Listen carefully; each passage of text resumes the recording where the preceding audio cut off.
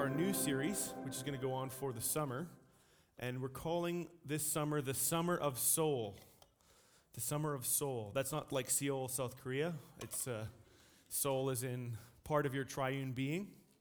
We want to talk about creativity. We want to talk about connection. We want to talk about conflict. We want to talk about your will, your emotions. We want to talk about your relationships. We want to talk about this as a family. We want to be as practical as we can. And the theme text for our series is 3 John 1, verse 2, where the apostle says, "Beloved, I pray that you would be in good health and prosper, even as your soul prospers."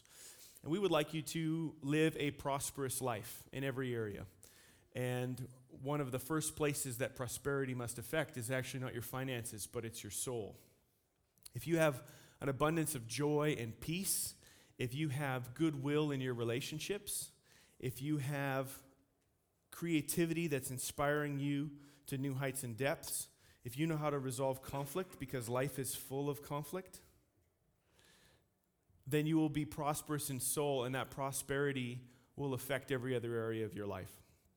So we're going to hopefully take things in a relaxed and practical direction as we examine texts that help us develop prosperity of soul.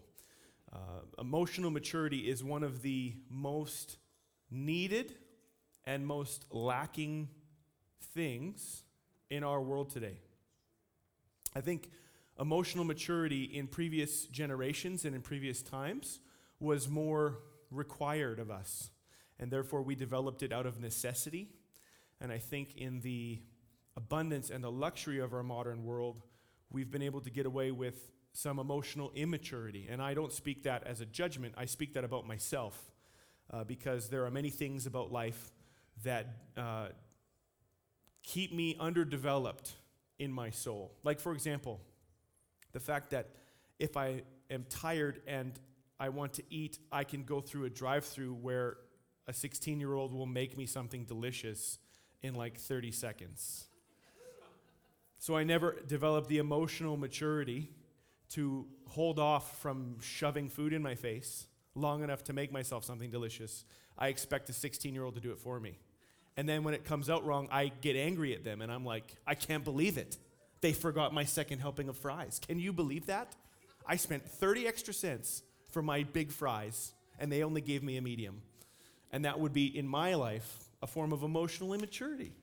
And we can develop a prosperity of soul that makes us capable of living in the world with an abundance of joy and peace. Wouldn't it be amazing if you had so much joy and peace that it actually spilled off of your life into other people's lives by accident? You didn't just have to talk about the theory of joy and peace, but you felt that way. I believe that's available to us, and it's something that we develop as we grow in maturity. So, this morning, we're going to talk about creativity. I'd like you to turn in your Bibles to John chapter 16. It's our lectionary text.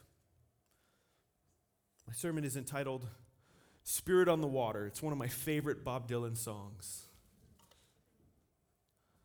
Matt White told me when I put the slide up, I said, my sermon is entitled Spirit on the Water. He's like, why didn't you call it Smoke on the Water? And I was like, that would have been so much better. But then you guys would have thought I was talking about the end times, right? Smoke on the water, fire in the sky. Right? That's definitely a Revelation sermon. That doesn't work on Father's Day. So, Spirit on the Water is one of my favorite Dylan tunes. It's actually a later Dylan tune. It came out in about 2005.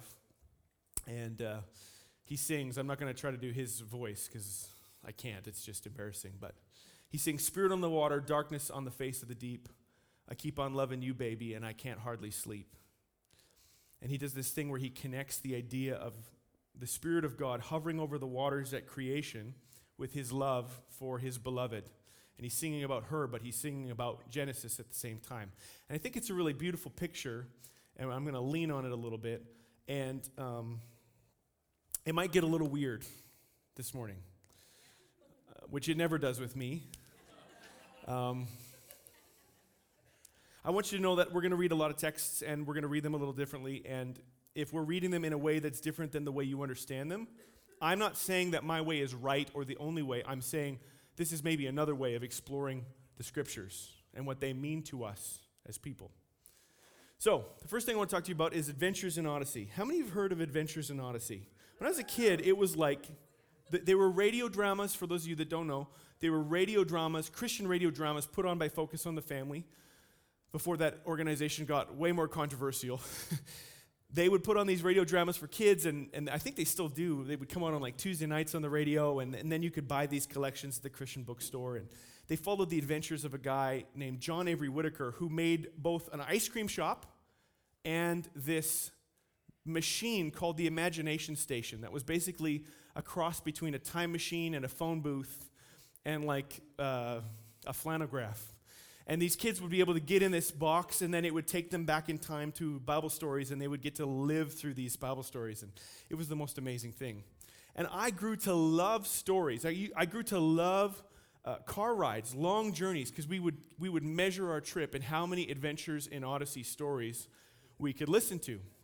And I didn't know that the word Odyssey had a greater historical significance, right? Homer's The Odyssey is one of the most famous stories of all time. And it's about a man who leaves his home, his Greek home, and he goes on these adventures because he is drawn by the muses, and he eventually, through great hardship and suffering and war and tragedy and triumph, he brings back a golden fleece, and he, through shipwreck, arrives on the shores of the very place he left. Only now, after his whole adventure is over, he's brought back for his people the reward of his journey. And I think about this story, which I have not read, but I intend to, because it's like a really long poem. I think about the Odyssey, and I think about the Adventures in Odyssey that I used to listen to, and I think about our love of stories and our need to tell ourselves a story, not just to be entertained by a story, but our need to frame our lives into a certain narrative that has a certain outcome. And it's really difficult for us, and I genuinely believe this is one of the sources of people's brokenness, is when they go through things, good or bad, when they can't frame what they've experienced into the context of a story, their life seems to lose meaning and purpose and hope. A book that was really helpful for me in this was a book by a guy named Viktor Frankl. He was a Jewish psychologist who was imprisoned in the concentration camps in World War II. And one of the things he observed in this very tragic human experiment was that some people who ended up in the concentration camps were broken by the experience. Some of them became very bitter. Some of them became very desperate. Some of them became very unhuman. And then others of them seemed to thrive isn't the right word, but they seemed to come through the concentration camps, and all the beautiful things about humanity seemed to move only closer to the surface. They became more generous and more hospitable. He said that he saw in the most bleak of human conditions, he saw men sharing the scraps of bread they had to survive, breaking off the crust and giving it to someone else, because even though they did not have enough, they wanted to make sure they cared for their fellow man, their fellow woman. And he asked himself this question: how do some people go through the concentration camps and seemingly become more godly, more holy, more hopeful? And other people go through the same circumstances and they become more broken and more anti-human and more desperate and more dysfunctional. Have you ever wondered that? Not about maybe the concentration camps, but just about circumstances in humanity. Some people, they go through tragedy and it breaks them, totally destroys them. Other people go through tragedy and it seems to make them even more amazing. Have you ever wondered why that is? His proposal, and I think he's right, is that if we can find in our experiences a story that gives us meaning, if we can find an explanation that doesn't just make sense of the facts, but frames a purpose for our experiences and gives us a direction for the future, then we can become even more of ourselves in even the worst conditions. A few weeks ago, I talked about some of the men who were imprisoned in the Japanese concentration camps. And one of them who was found, they asked him, they said to him, you must have you must have woken up every day thinking, today is the day I'm going to be rescued. He said, no. I thought the opposite. I thought, I'll never be rescued, so I'm going to make the best possible life here in this camp. He said, the people who thought tomorrow is the day I'm going to be rescued faced disappointment after disappointment after disappointment, and it broke them again and again and again. I reconciled with the fact that this is my reality, and I learned to bring the best of life out of it, which I read that and I was like, that dude is way better than me.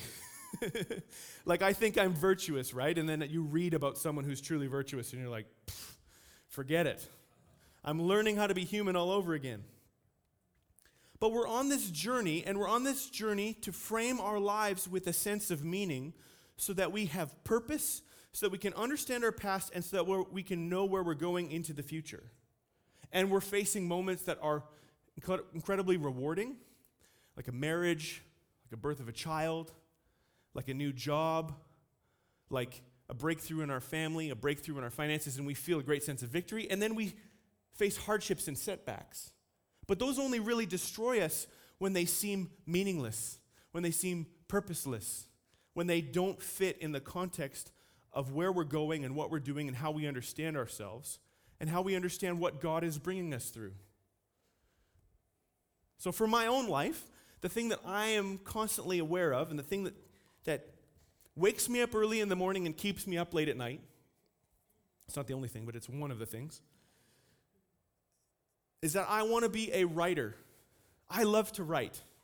I love to be alone looking at a wall with a piece of paper or a laptop in front of me. I love typing or scribbling for hours at a time. It brings me great joy. It always has. When I was like 5 years old, I wrote my first story, and it was about Batman and the Joker, and it was oddly similar to the version of Jingle Bells that talks about how Batman smells. But anyway, it was about a page long, and my mom framed it. And I remember feeling like at 4 years old, so proud of this story that I had written. And then I remember when Dad got his first laptop. One day he let me sit on this laptop and type out my own story. And I wasn't allowed to watch very many movies, especially not secular movies. But I had seen a poster for Indiana Jones. And so in my mind, I began to fictionalize a story about an adventurer who wore a hat. I didn't even know what his name was, but I had seen the poster with the hat and the whip, and I thought, I'm going to write a story about that. And then I ended up spending about 45 minutes just trying to choose a good font. But I mean, I was like 7, right? And that doesn't happen to me anymore. It totally does. Anyone who's done any writing whatsoever is like, I need to type this out, but the letters don't look quite right. Let me just, And then like an hour goes by and you're like, I haven't done anything. I get it. But our story, whatever story we tell ourselves and whatever desire we have for our life, it's framed in a bigger story.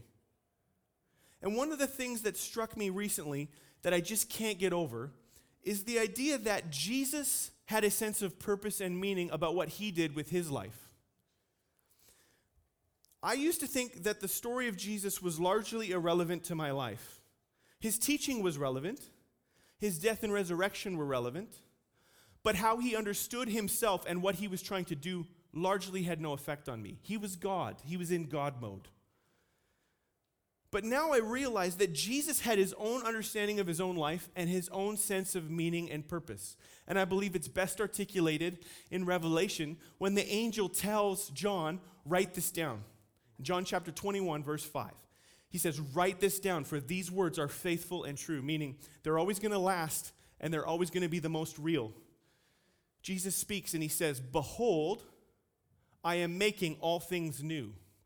This isn't just what Jesus wants to do at the end of time. This is Jesus' sense of meaning about how he lives and what he is living for. If you think about Jesus as the origin of new creation, this makes sense of a lot of what is happening in the Gospels. Like, for example, there's a weird story where Jesus meets a man born blind. And now we've seen Jesus do miracles, right? But instead of just saying, be healed, maybe laying his hands on his shoulder and praying. Jesus spits in the mud. Does anyone remember this? He spits in the mud. He makes a paste. He rubs it on the dude's eyes. He tells him to go wash off. And then the man can see. This made no sense to me. I thought he was just trying to see what he could get away with, right? Like, I'm going to heal this dude that's deaf with a wet willy. He's not doing that. That's not what Jesus is after. He's not just after shock value. Jesus is prophetically enacting new creation. Because in the Genesis account, God made Adam out of the dust of the earth. The word Adam means from the ground, from the dirt. He makes this dust man and he breathes life into him. So what Jesus is doing is Jesus is saying, I have the power to bring about new creation. You were born with eyes that don't work, but I, as the Son of God and the Son of Man, can reach into the same dirt that formed Adam, and I can make new eyes for you.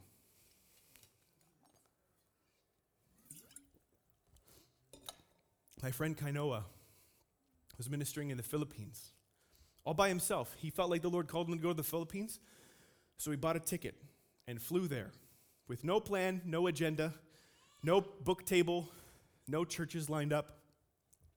He was in a park where hundreds, if not thousands, of homeless and disenfranchised people lived. And he met a woman, and she said, I might be telling a few of these details wrong, but I'm pretty sure I've got 95% of them right. So I'll have to ask him about this part later. But she said to him, can you pray for my husband? He's blind.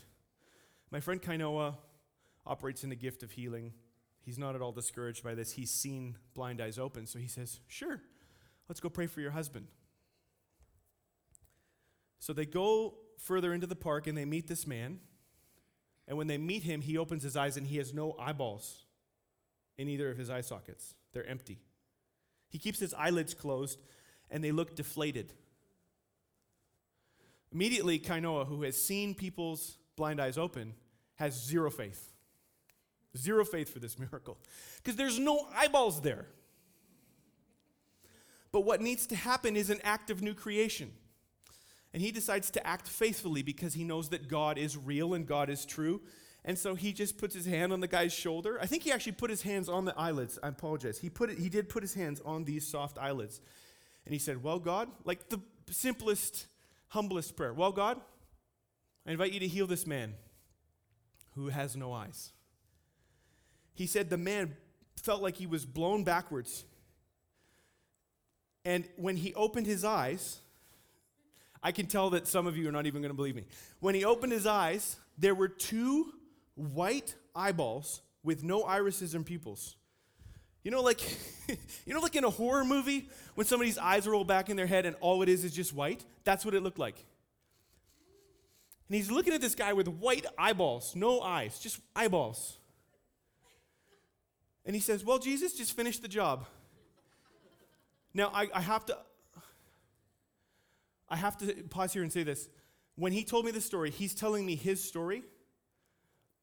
And he either had, I knew when he was telling me the story that he was telling me God's honest truth. There was no showmanship, no manipulation in him.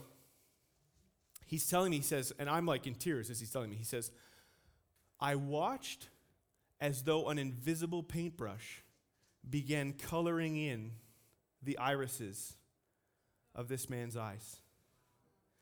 And at the very end, he said, I saw blue irises and a white space where the pupil would be.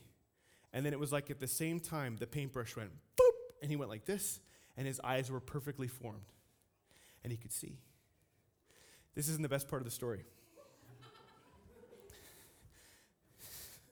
The best part of the story is that the first thing he says, because remember, his wife led Kainoa to him. He says, I've always known you were beautiful, but now I can see it with my eyes.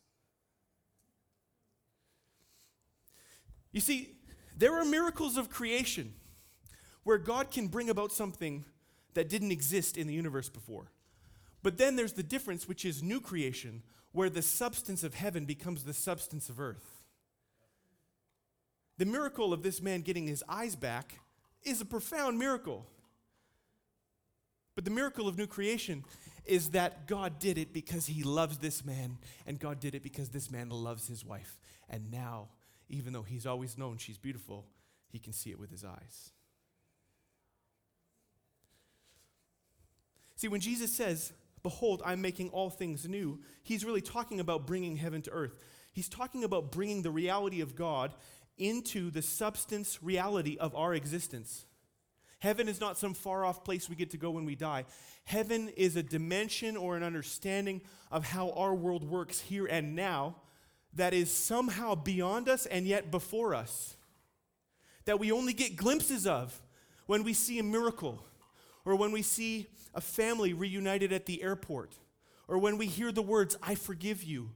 We get a moment where heaven, the feeling and the reality of an existence we know is possible, but yet it's somehow still beyond us, that becomes our world and our reality. And it doesn't take faith anymore because it's right there in front of us. This is what gives Jesus meaning and purpose. This is the story that Jesus finds himself in, and we find ourselves inside of Jesus' story as his followers.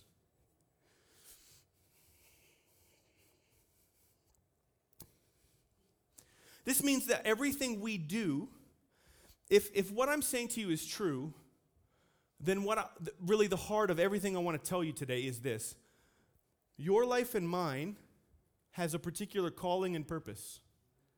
And whatever that calling and purpose is, it's to participate with Jesus in bringing about new creation on the earth. God is not done with our reality. He has a dream and a vision for what this world could be. And he brings about heaven on earth through people who are willing to partner with him by being creative with the same spirit of creativity that he has. The Spirit of Jesus, the Holy Spirit of Jesus, is inherently creative. Now, when I talk about creativity, immediately y'all are thinking of like art classes, right? I'm thinking about my art teacher, who I will leave nameless, who would stay after class and tell me all these weird stories that made me uncomfortable, as she kind of like nodded her head back and forth, and I'm like trying to get this painting right just so that I can escape her and her stories. Some of you are like, "I'm not artistic at all. I have no desire to be artistic." I am not talking about being artistic, although I am talking about being artistic. Some of you don't realize you are artistic, but I'm actually talking about being creative, and that's different. You are a human being, which means you are given a God-given capacity to create as God creates. And in order to participate in new creation, today is Trinity Sunday. So we're talking about the Father, the Son, and the Holy Spirit. But here's what we're really talking about. Have you ever asked yourself why God gives us his Spirit? Like, what is the purpose of Jesus breathing on the disciples and saying, "Receive the Holy Spirit"? Is it so that they can be rock star preachers and pastors? Is the point of having the Holy Spirit so that we can have really good church meetings where everyone feels tingly? Is that the point of this? Does God give you his Spirit so that you can be a better Christian? Is that the point? I'd like to suggest to you that that isn't the point. What is the point is that God gives you his Spirit so that you can be as creative as he was in Genesis chapter 1. That the same Spirit that created the world is still participating in the renewal of the world, and the renewal of the world is an act of new creation, whereby we don't just experience reality, but we experience heaven's version of our reality. And this happens through acts of creativity.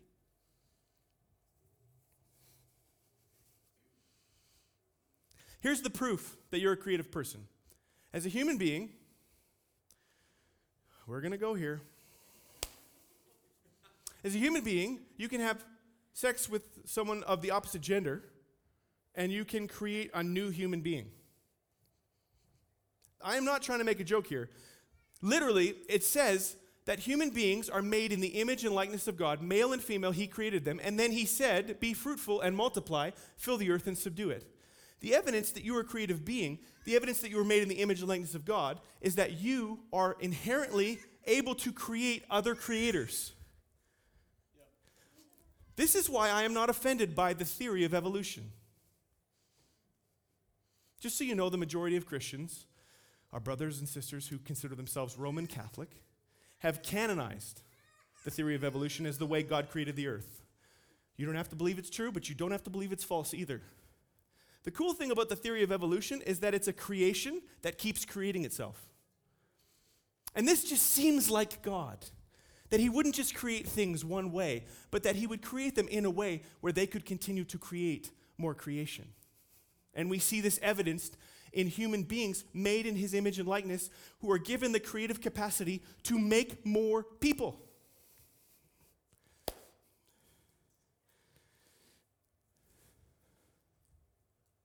So have you ever wondered why all pop music is obsessed with sex? Is it because all these pop stars are demonized? Maybe. But the actual reason is because the ground floor of creativity is sexual expression. The very first thing God gave us as a gift, without apology, without recourse, the gifts of God are without repentance, is the ability to procreate. Sex is a creative act. It brings more people into the universe. People who didn't exist before human beings got together to make them, human beings made in the image and likeness of God. I said at the beginning of the service that humans made in the image and likeness of God are like God's self-portrait. They're his image. And not one of us, aside from Christ, is the fullness of God in human flesh. But at a certain angle and in a certain light, you look just like him. Thomas Merton said that the most profound encounter with God he ever had in his life as a mystic was standing on a street corner. I forget the address, but it's in Seven Story Mountain. He's standing on a street corner, and he said, at once, I saw the thousands of people all around me, walking past me, totally oblivious of me, participating in their day, and I knew that every single one of them was made in the image and likeness of God, that I was looking at God expressing himself through creation.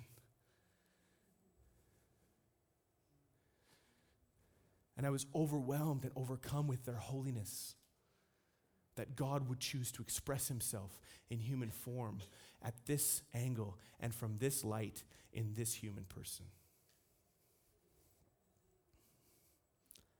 We see this in Genesis 1 in the way that the earth is formless and void, and the Spirit of God hovered over the waters. The Spirit is with God, participating in creation, bringing substance and order out of chaos and nothingness. All of creation was essentially one giant water birth. Now, I don't quite get what's up with water births. I don't understand it. Some people are like, it's healthier for the baby. Really? You want your baby to have set a new diving record the moment it comes into the world? It doesn't make sense to me. It's easier on the mom. It's not easier on the mom. We're just going to have a pool party. Everyone bring their trunks, and then I'm going to push out a baby. It doesn't work that way. When we were preparing to have Avi, I watched on YouTube, and you can see crazy stuff on YouTube. I watched a woman in preparation. Our OBGYN was like, you should watch some videos so that you're aware of what's going to happen, Connor. I was like, okay, cool, it's my homework. So la-di-da, turn on YouTube, and I watched a lady give birth in a creek. She just stood there in a creek and gave birth. I was like, seriously? Your kid needs to be outside that quickly? You can't wait like 3 minutes to like wrap him in a towel or something?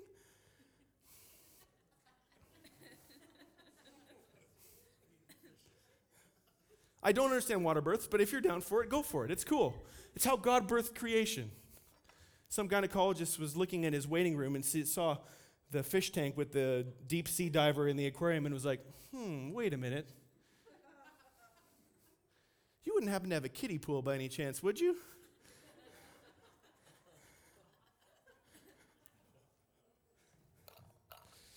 The Spirit hovered over the waters, brought about new creation.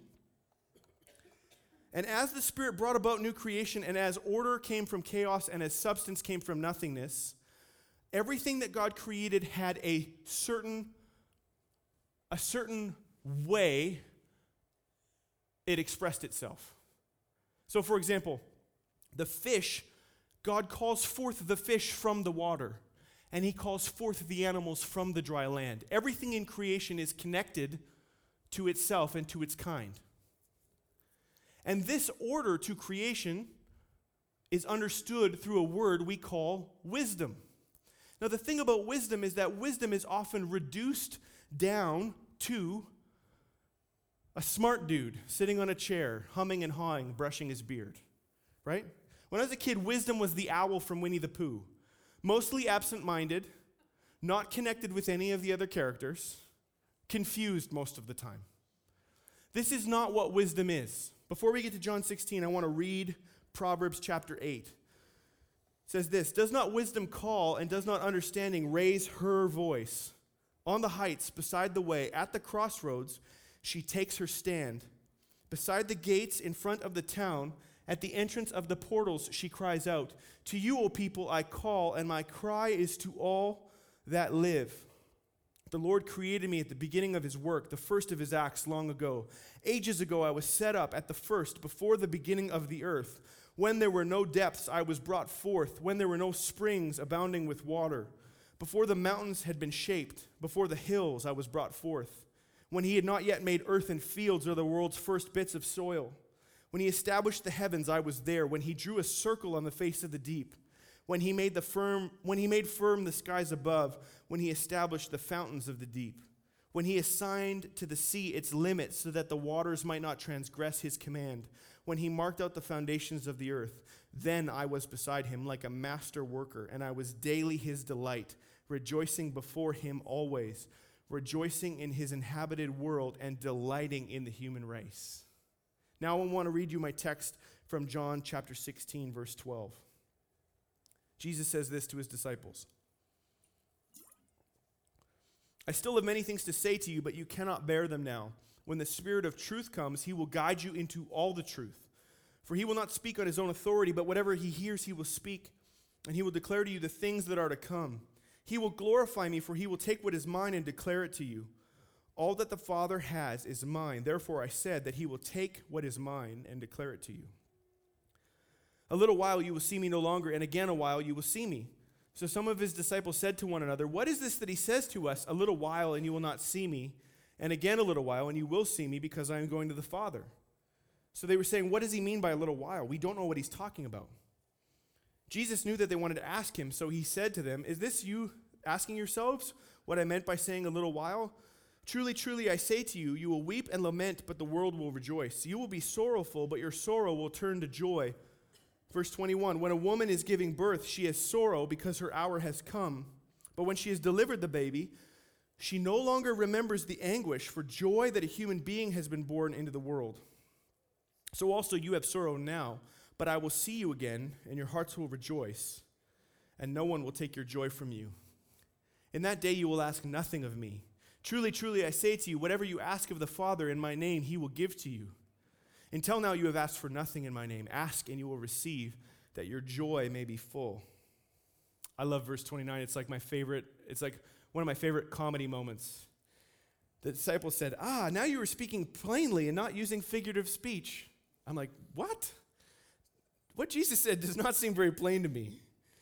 Verse 30, Now we know that you know all things and do not need anyone to question you. This is why we believe that you came from God." Jesus answered them, "Do you now believe? Behold, the hour is coming, indeed it has come, when you will be scattered, each to his own home, and you will leave me alone. Yet I am not alone, for the Father is with me.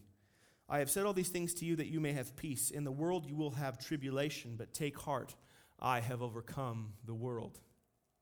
So Jesus says to them, "I'm going to give you my Spirit, and my Spirit will lead and guide you into all truth. I prefer the word reality. Truth is not just a series of concepts or abstract facts. Truth is the way the world actually is behind the way the world seems to be. So Jesus says, I'm going to give to you my Spirit, and this Spirit's going to lead and guide you, and you're going to not actually receive this Spirit with great joy. You're going to receive this Spirit with sorrow. My presence in your life is not going to make your life better. It's actually going to make your life worse. But Jesus says, don't be alarmed by that, because it's going to be the way a woman is in labor. Because for like 95% of labor, things are getting worse. I've witnessed a couple. Trust me, it seems like things are getting worse. I can't speak from experience. But if there wasn't a baby at the end, it wouldn't be worth it. Jesus says, my Spirit in your life is going to teach you what reality is like, and that's going to make you sorrowful. Because you're going to look at the world and you're going to see how broken it is. Everyone else finds joy in compromise. They tell themselves story and they find meaning by making their life about whatever they want. And so things are broken and haphazard and there's a lot of suffering, but they make their own meaning and they get away with it. They get away okay. It's a compromised, lesser form of joy. You're going to see the way the world really is. You're going to see my heavenly reality and it's going to break your heart. Because every time you see suffering, every time you see a child who hasn't eaten enough, every time you see another war zone, every time you see someone's broken body, you're going to go, that isn't the way the world is supposed to be. But take heart. Because what is happening inside you is like pregnancy. And you're going to spend time suffering with the way the world is, hoping for the way the world could be, and in a moment, an act of new creation is going to pass through you, and joy is going to be the result of your sorrow and suffering. In this world you will have troubles, but take heart, I have overcome the world. Not just through the cross and resurrection, but through the act of new creation, because the Spirit is alive in you. What is the Holy Spirit given to you for? It's not given to you to make you a better Christian. It's not given to you so that you'll stop swearing in traffic. The Holy Spirit is given to you so that you will bring about new creation. Being creative is not just an option. It's a necessity. It's your highest calling. You may say to yourself, I'm not creative. Well, you are creative. If you're a father in the house, like if you have a kid, you're creative. Your little creative scamp is running around coloring on the walls. My little creative scamp is finding creative places to hide my stuff. That's what he's into right now. I brought about an act of new creation, and his form of creativity is taking the things that are precious to me and putting them where he forgets. And then the joy on his face when he finds what he lost. It's like a widow's two mites. It's like, look, Dad, I found your wallet, after he hid it for 3 days. I was like, thank you, son. I love it. Thank you for finding it for me. He's like, yeah, I did find it. You may say to yourself, I'm not creative. But that is probably the most demonic lie you can hear. And the reason why is because it violates the very reason you were made in the image and likeness of God. Your creative instinct, your desire to take the world you know is out there and yet does not currently exist, your desire to take the hope of heaven before you and bring it into the world today, that is your creative instinct, and that is what gives you a sense of purpose and meaning in the world. And for too long, we've gathered as a church just trying to, we call the church like a hospital, right? We call the church like the front lines of a military invasion. These are fine metaphors, but they aren't good enough for the high calling in Christ of bringing about new creation. You're given the Holy Spirit so that you can believe and see, even though it's going to suck for a while, that you are called to create new heavenly substance in a broken world. What does that mean? What does that look like? It looks like fresh chocolate chip cookies. I'm dead serious about this. How many of you have ever come into a house where fresh chocolate chip cookies are being baked and you sense heaven on earth? You may think I'm just trying to make a joke. I'm actually not trying to make a joke. You see, you had the flour and you had the sugar and you had the chocolate chips, and they were all together, but not together, in the pantry, in a form of disorder. And you took them, and even though the cookies were formless and void and without substance, you put them in a pot, and you probably didn't make them in a pot. You made them in a mixing bowl. This can show you how much I make cookies, right? You mix them together in a mixing bowl, and you put them in the oven, and as they're baking, the aroma spreads through your house. And then all the people who didn't do the work, didn't make the cookies, they smell the aroma of heaven, and they come to you, and they say, "What must I do to be saved?" No, that's not what they say. They say, "That smells good. Could I have one of those?" And then they eat 6 of them. Bringing heaven to earth looks like weeding your garden. Because anyone who's done gardening knows that nothing good grows by accident. Like if you just let a garden just hang out there, it's not like, "Oh, hey, turns out I got a new crop. Just happened all of a sudden, no problems." No, there's work involved. There's labor involved. But as you work to make this garden, you find that the universe is working with you. The sun shines and the rain falls. The seed you put in the ground, forgot about, suddenly now shoots forward out of the dirt. And you've brought about new substance in the universe. You say, "Well, whatever, it's just a little bit of oregano. It doesn't really matter." No, it does matter. It does matter. Because what you created, how you participated in creation, brought our world to look a little bit more like heaven's world. And some people are doing this by accident. Some people are doing this without even knowing that they're serving God.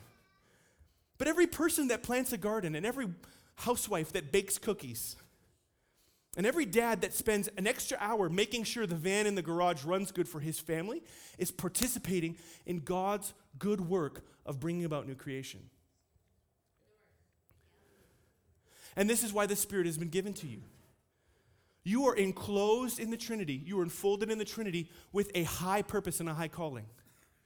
It's to take the things about your life that don't make sense, the things that cause you suffering, and to see heaven beyond them.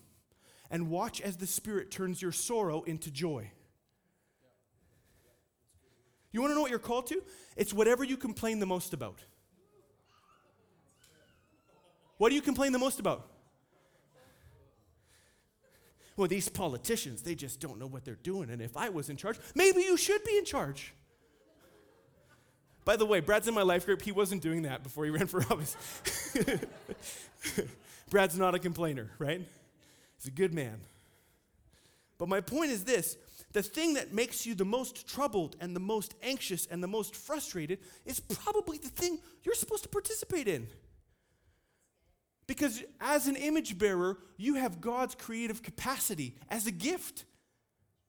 Before you're perfect, before you figured your life out, you were given the gift of His creativity to bring about creation that shows the world new creation.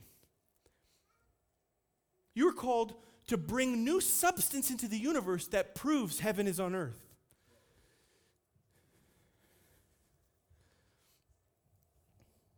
The old saying says there's no atheists in foxholes, but I also think that there's no atheists in delivery wards either. Nobody looks at the miracle of a new life and goes, "This doesn't mean anything. This is just a random collection of molecules. This has the same value as my puppy." It's not true. We know in the act of the creation of a new human life, we know there is something sacred and eternally significant about human life. And it could be that you're called to write a book, and it could be that you're called to direct a movie, and it could be that you're called to bake cookies. And it could be that you're called to just be a dang good father or mother to your kids. But you have to understand that that high calling in Christ is participating in the new creation of heaven.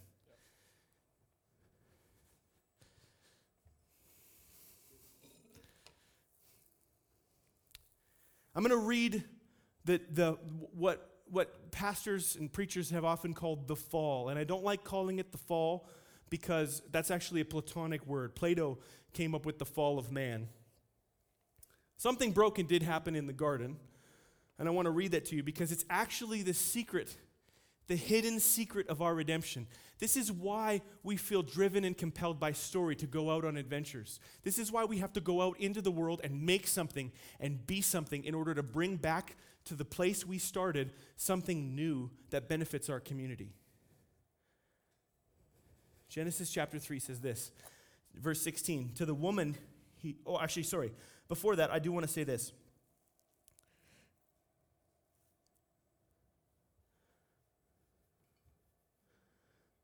Before I read the text, there's a part in Genesis that says, remember, the serpent deceives Eve, and so God is trying to figure out what has happened in this story. And Adam goes, well, I did eat the fruit, but it's because the woman gave it to me. And the woman's like, well, I did eat the fruit, but it's because the serpent deceived me, right? So he starts by cursing the serpent. He says, you're going to crawl on your belly all the days of your life. And it says, the woman's going to have a seed or a child. And you're going to bruise the child's heel, but the child is going to crush your head. So we understand that this is a prophecy of Christ. Christ is the serpent killer. Christ is the one who is born of a woman and yet defeats the powers of darkness by dying. Death pierces him the way a serpent bites an ankle in the Genesis metaphor. But he rises again in victory over death, hell, and the grave. Amen? But you have to realize something other that's also special about this part of the story. Adam and Eve have sinned, and they've brought sin into the world. Have you ever wondered why they didn't just kill themselves? Like Adam and Eve are in the garden, right? They brought sin into the world. If they just end their life, then all the consequences are done. Why did Adam and Eve have children? Why did Adam and Eve bring kids into a messed up world that they created? Because God promised that Eve's child was going to defeat the evil they'd created. The act of bringing children into a world that's as broken, as messed up as ours is a prophetic act of defiance against death. Yes, Christ is the serpent killer, but every time a mother and a father make a baby, it doesn't matter whether you are in a perfect home or whether it's a blended family or whether it's a baby like Leisha has to deal with in the NICU that isn't wanted, that isn't loved by its biological parents and is left in the care of nurses until foster care gets involved. That child is also an act of new creation that defies the spirit of death. Every baby brought into the world, every child conceived is defiance against the broken way the world presently is. You may say to yourself, well, I don't really have meaning and purpose. I was an accident. My parents didn't plan to have me. You're still made in the image and likeness of God. And you still defy the devil. This is what God says to the woman. To the woman he said, I will multiply your pain in childbearing. In pain you shall bring forth children. Your desire will be contrary to your husband, but he shall rule over you. And to Adam he said, because you have listened to the voice of your wife and eaten the tree, which I commanded you, you shall not eat of it. Cursed is the ground because of you. In pain you shall eat it all the days of your life. Thorns and thistles it shall bring forth for you now. You shall eat the plants of the field. By the sweat of your face you shall eat bread till you return to the ground. For out of it you were taken, for you are dust, and to dust you shall return. The man called his wife Eve, because she was the mother of all living. Verse 22, then the Lord said, behold, man has become like us, knowing good and evil. Now lest he reach out and take the tree of life and eat it and live forever, God sent him out of the garden to work the ground which he was taken. He drove man. At the east of the garden of Eden he placed cherubim and a flaming sword that turned every way to guard the way to the tree of life.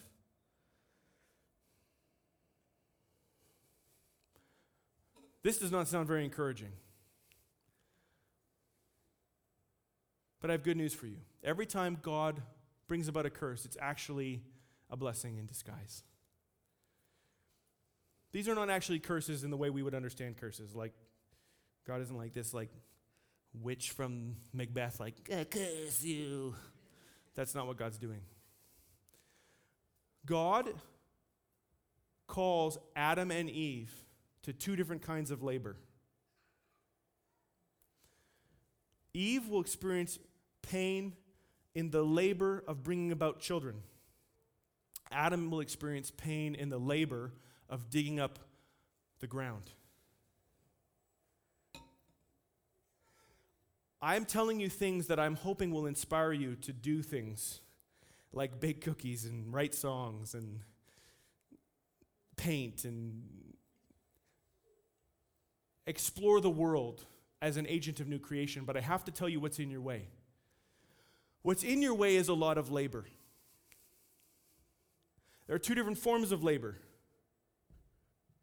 There's the kind of labor that you participate in, like Adam digging in the dirt. And then there's the kind of labor that you yield to, like a woman in labor who's pregnant beyond her control. The process started long ago, and it's happening with or without her. My wife says, we're not going to find out the names of the children because I need some incentive to push. I said, honey, that's not how it works. This baby is coming whether or not we find out what gender it is. Sometimes we suffer because we choose to do something hard. Sometimes we suffer because something has already happened to us that's outside of our control. I'm here to let you know that you are called to new creation, and you are going to face labor. You are going to face work. It is not going to be easy. And the reason why a lot of people sit around and never fulfill their dreams, and the reason why a lot of people participate in a church culture that keeps them entertained and busy without really doing anything with their life, is because they're not aware of what happened in Genesis 3. God called men and women to work. And what I mean by work is not like, I got to clock in from 9 to 5. What I mean is anything that's significant eternally is going to cost you suffering. But for the joy set before you. Every woman in here who has been pregnant understands exactly what I'm talking about. You understand the high calling of bringing a child into the world. The dignity that's found in the pain of sacrificing your body so that your child can come forth into the world.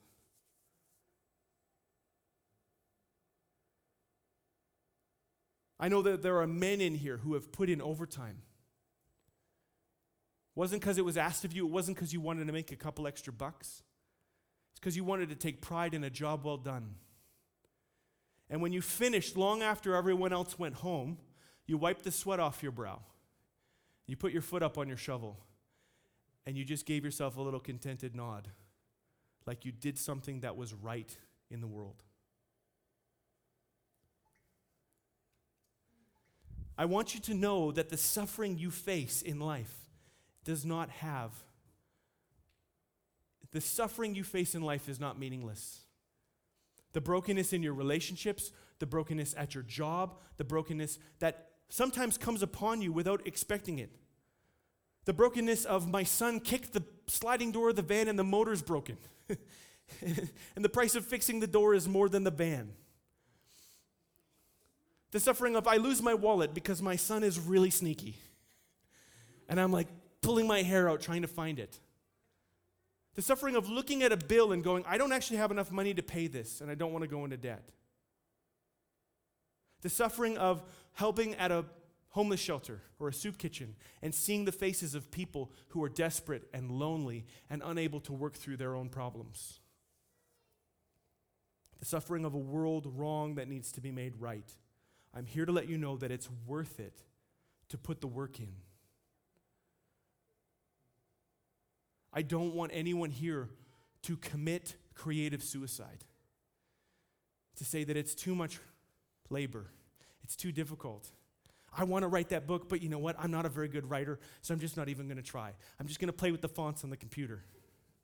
I want to start that business, but 7 out of 10 businesses fail, so I don't even, you know what? I'm not even going to bother. Why would I even start a business when 7 out of 10 businesses fail in their first year? That's stupid. Yeah, it's stupid, but it might be your high calling in Christ. Sorry. You may think that you're coming up with this stuff on your own. You may think that it doesn't have a higher purpose, but I'm here to tell you that that creative instinct that's within you is actually what connects you with the purpose of Jesus. And you may be struggling and suffering needlessly, not because those things aren't there for you to face, but because without a story and without a sense of calling, you'll just surrender to it. You'll just be defeated by it.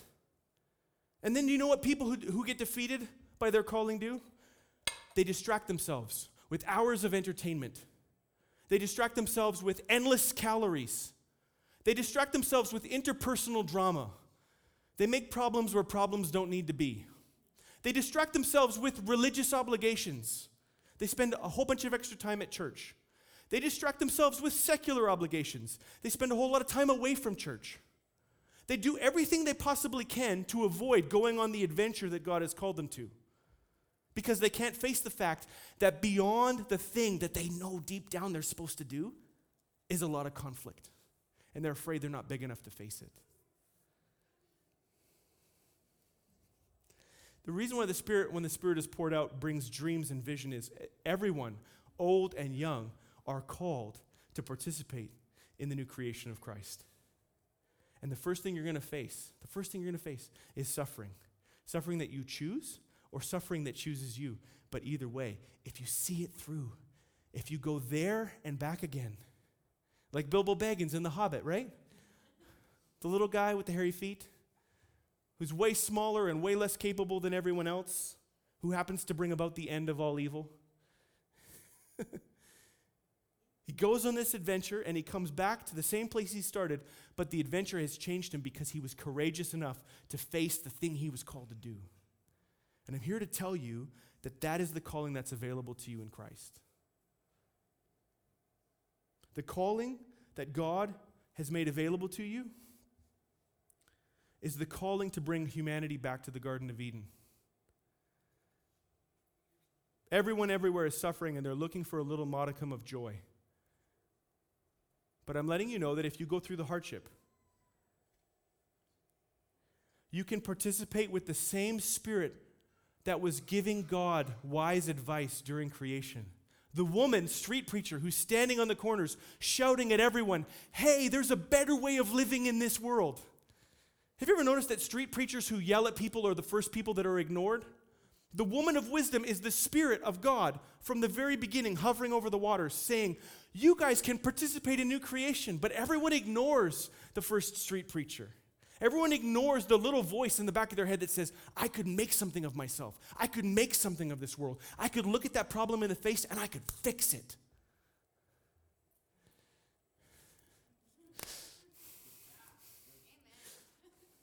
You know what this looks like? He's going to hate that I'm going to do this.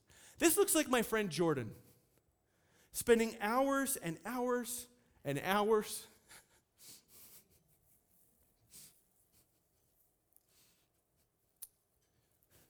It's so funny because I knew him before he made ice cream.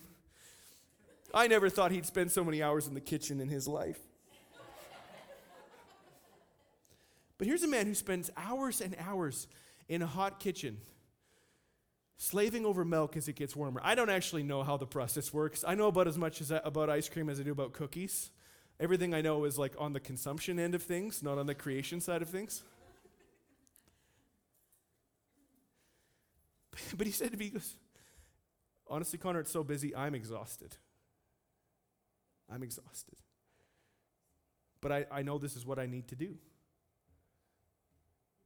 And then because I'm in there all the time, and because being in there is how I get to hang out with him, because he's in there all the time.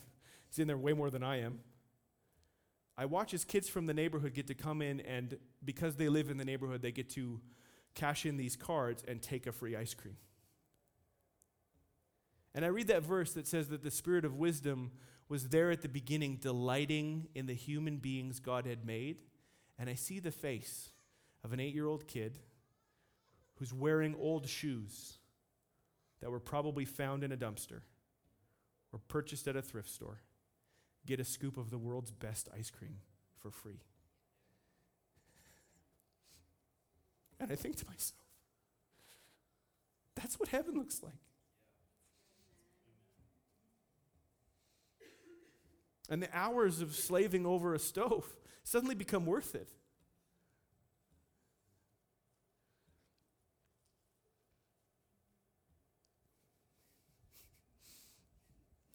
Let me read you this quote in closing.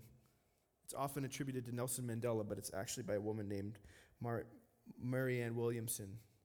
Our deepest fear is not that we are inadequate. Our deepest fear is that we are powerful beyond measure. It is our light, not our darkness, that most frightens us. We ask ourselves, who am I to be brilliant, gorgeous, talented, fabulous? Actually, who are you not to be? You are a child of God.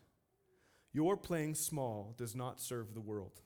There is nothing enlightened about shrinking so that other people won't feel insecure around you. We are all meant to shine as children do. We were born to make manifest the glory of God that is within us. And as we let our own light shine, we unconsciously give other people permission to do the same. As we are liberated from our own fear, our presence automatically liberates others.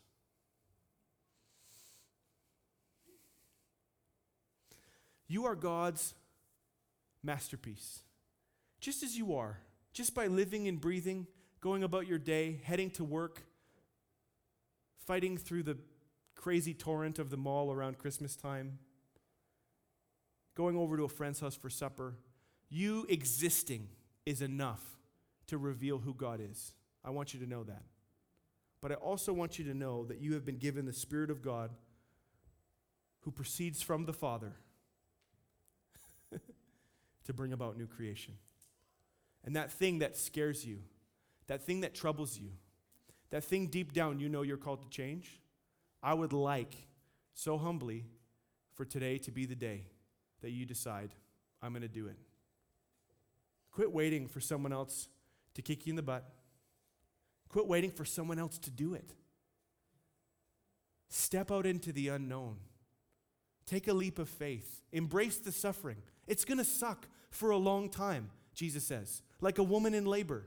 But take heart, for he has overcome the world. It's going to be difficult.